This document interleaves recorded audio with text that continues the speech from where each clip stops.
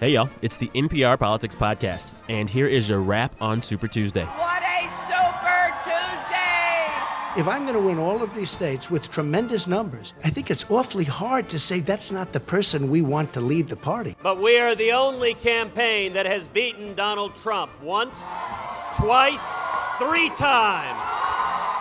Donald Trump and Hillary Clinton had very big nights, and Ted Cruz did better than expected.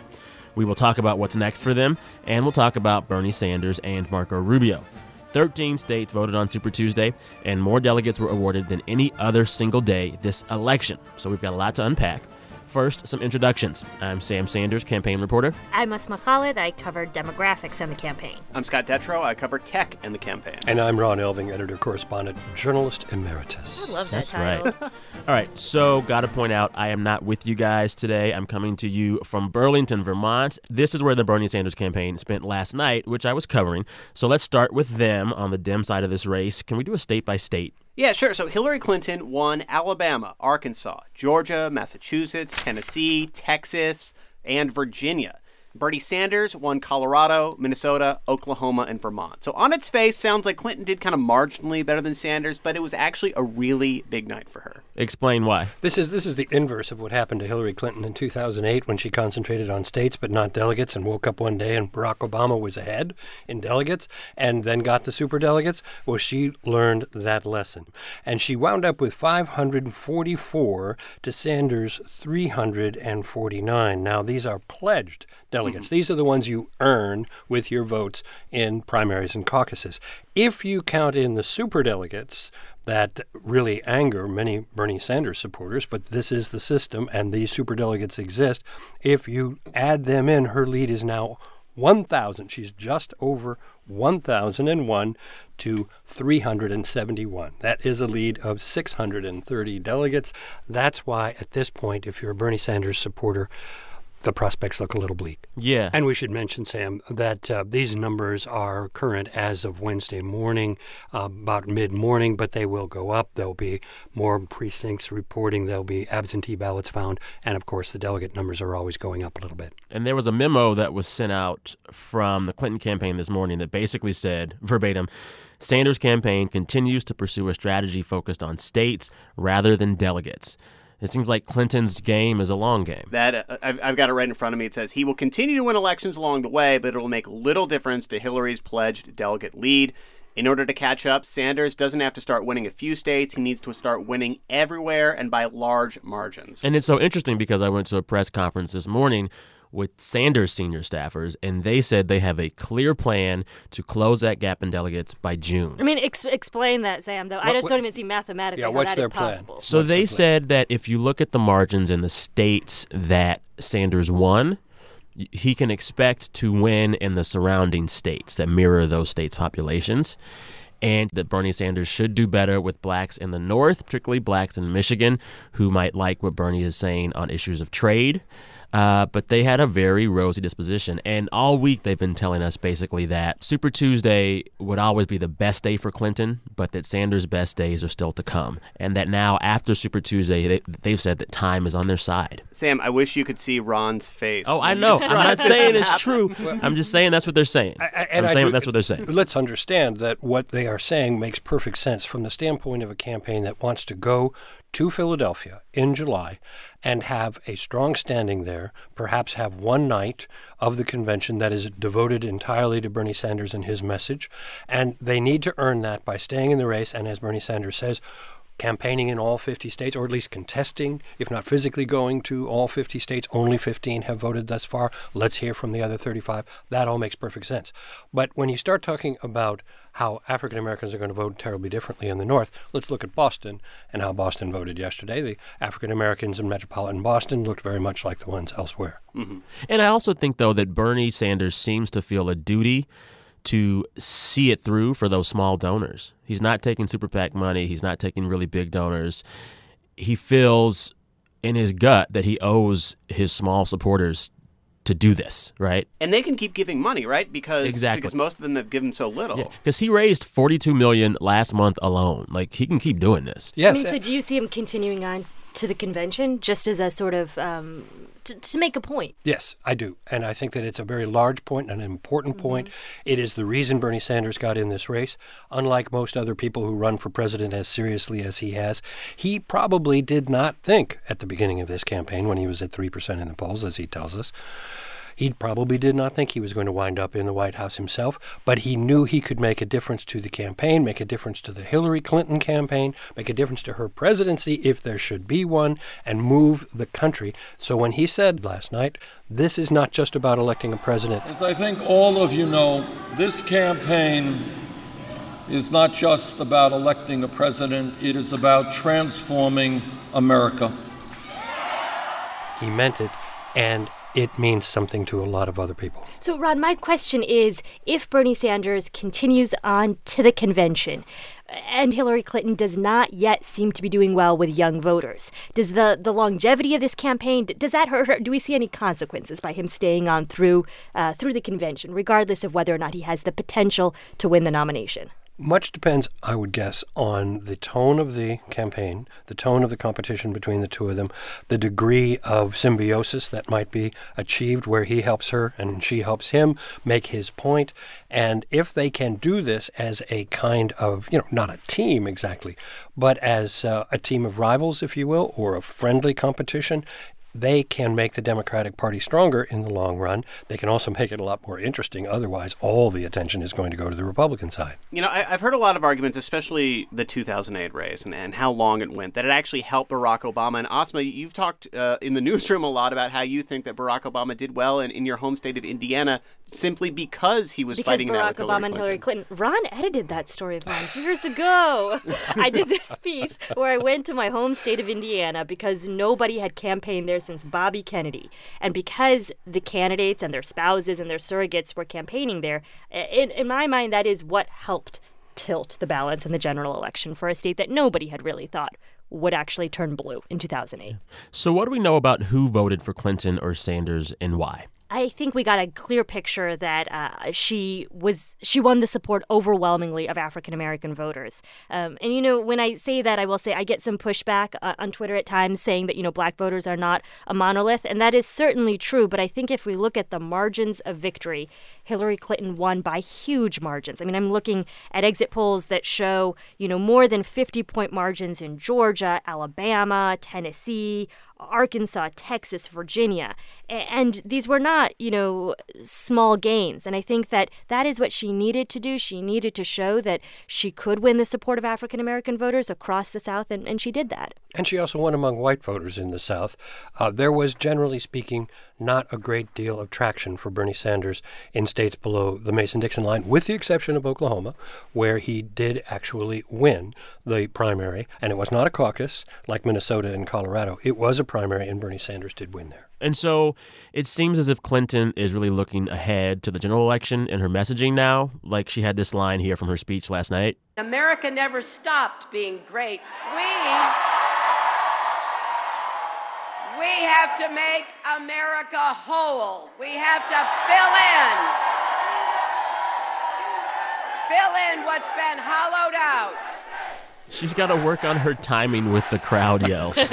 She hasn't mastered that yet. But anyways, this is a not so direct hit against Trump, correct? Yeah, I think there's no question. And I think that's also an indication that Hillary Clinton has put Bernie Sanders in her rearview mirror and is focusing on November at this point. We saw how her speeches shifted over the last few days. And we also saw, even more tellingly, a lot of strategically leaked articles to places like the New York Times talking about Clinton's fall message and how she's going to contrast herself with Donald Trump, how the Clinton campaign is going to talk about Trump's, temperament and whether he's qualified to be president, whether we want someone like him in the White House. So it seems like they are ready to move on from the primary season, even if Bernie Sanders is going to keep contesting these primaries and caucuses. And I've even heard Hillary Clinton begin to use the line like, we need more love and kindness on this campaign. Like she's trying to pivot to being the positive, nice one compared to Trump. No question that she is using terminology that contrasts deliberately with the, shall we say, on its way down rhetoric that has dominated the Republican race in the past week and really through the entire campaign season thus far. Yeah, but we got to point out, I was at Bernie headquarters last night, and in his speech, he basically said, whatever. I'm still here. I am still going on. We have some tape of that, right? At the end of tonight, 15 states will have voted, 35 states remain. And let me assure you that we are going to take our fight for economic justice, for social justice, for environmental sanity, for a world of peace to every one of those states. You know, the mood in that room last night was a victory party. And the mood at the majority of the rallies I've been to with Bernie Sanders since Saturday, and I've been to, 5 or 6, it feels like he is a candidate to beat. And I think that he and his core supporters who show up at those rallies have no intention of stopping. I mean, the reality is, though, he's talking about states. And I think the reality, as Ron kind of hinted at earlier, is winning Minnesota and winning Vermont is not the same as winning Texas and Georgia. Exactly. Let's put it in really cold numeric terms. You take the 4 states where Bernie Sanders won on Super Tuesday. You total up his total vote in those 4 states. It was 480,000 votes. Hillary Clinton got 100,000 votes more than that in Georgia alone. And she got even bigger totals in Massachusetts and, of course, Texas. So it's not that Sanders' campaign is not a victory, because it is a victory for him relative to expectations, and it's a victory for his point of view and his philosophy, which will march on. All right, let's talk about the Republicans. The big headline is that Mr. Donald Trump won, and he won in a lot of different places. Why is that a big deal? I mean, yep, he won from Alabama to Massachusetts to Virginia. He also won Georgia, Tennessee, Vermont, and Arkansas. I think he really ran the table. I've got a hot take on this. Hot take. We need like a little sound for hot takes. So I think that Donald Trump is much better off having won 7 states than had he won 10 or 11 states. And Why? I think that's because now Ted Cruz has an argument to keep fighting. He says, I won 3 states last night. Marco Rubio has an argument to keep fighting. He says, I finally won a state. I won Minnesota, and my states are coming up.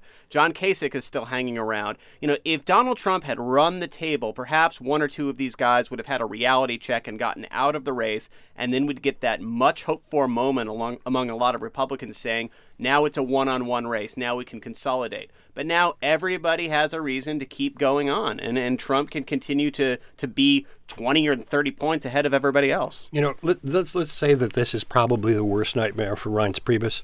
Now, I just like to say Reince Priebus, but I love that name. He is actually a real person. He is the chairman of the Republican National Committee. But let's just imagine if you wanted to get to a place where there was one anti-Trump candidate or one alternative to Donald Trump, and that was going to happen on Super Tuesday, and either Ted Cruz or Marco Rubio or John Kasich, somebody was going to emerge and be the alternative.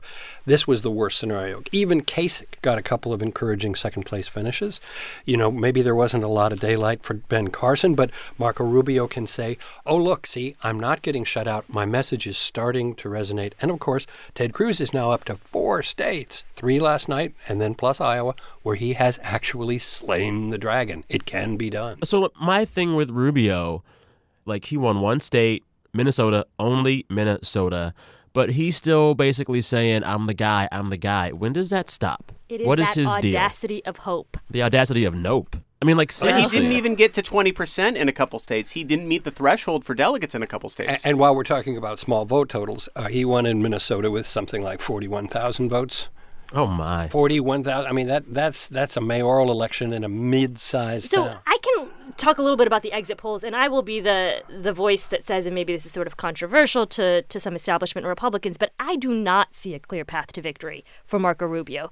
When you looked prior to Super Tuesday, I think conventional wisdom was that Donald Trump pulled a vast majority, maybe almost exclusive support from white working class voters. I think yesterday's results are a clear indication that that is not true anymore, that Donald Trump has a broad coalition of support. Yes, he did well, and you could argue he won or tied with college graduates pretty much across the board, with the exception of Virginia. I mean, but hey, isn't that where the establishment lives? Virginia. Marco Rubio did well in Virginia. He was only a couple, 3 percentage points behind. Winning McLean. He won McLean, Virginia. We should let our listeners know McLean is a wealthy suburb. So goes McLean. That's right. They drive home from K Street to McLean. No, they have somebody drive them home to McLean from K Street. The Uber driver knows that when he picks someone up on K Street, he just takes them automatically to McLean. And it's the Uber black car, not that Uber X foolishness. That's right. I don't want to ride in one of those. My gosh, they pick up other people. That's Uber pool. So, okay, so it seems like Cruz is in the better position. Does that mean at some point the establishment gets behind him, or they just don't like him at all? This is why it gets so excruciating for Reince Priebus, because the establishment that he's supposed to represent, and now I'm talking about Paul Ryan, the Speaker of the House, Mitch McConnell, the Senate Majority Leader, they are desperately seeking an alternative to Donald Trump. They're terribly worried about Trump's effect on other races, other Republicans running for other offices. But if it's going to be Ted Cruz, you just hit a concrete wall, because they cannot stand Ted Cruz. What is it with Ted Cruz? Is he that bad to them? It goes to, among other things, Ted Cruz's insistence on the government shutdown a couple of years ago. The Republicans were extremely upset with him about that, particularly the leadership of his own party. His organizing of House Republicans against their own leadership from the Senate. These are things that are not done, and they're not done for a reason, because they do damage to the personal relationships by which Congress must operate.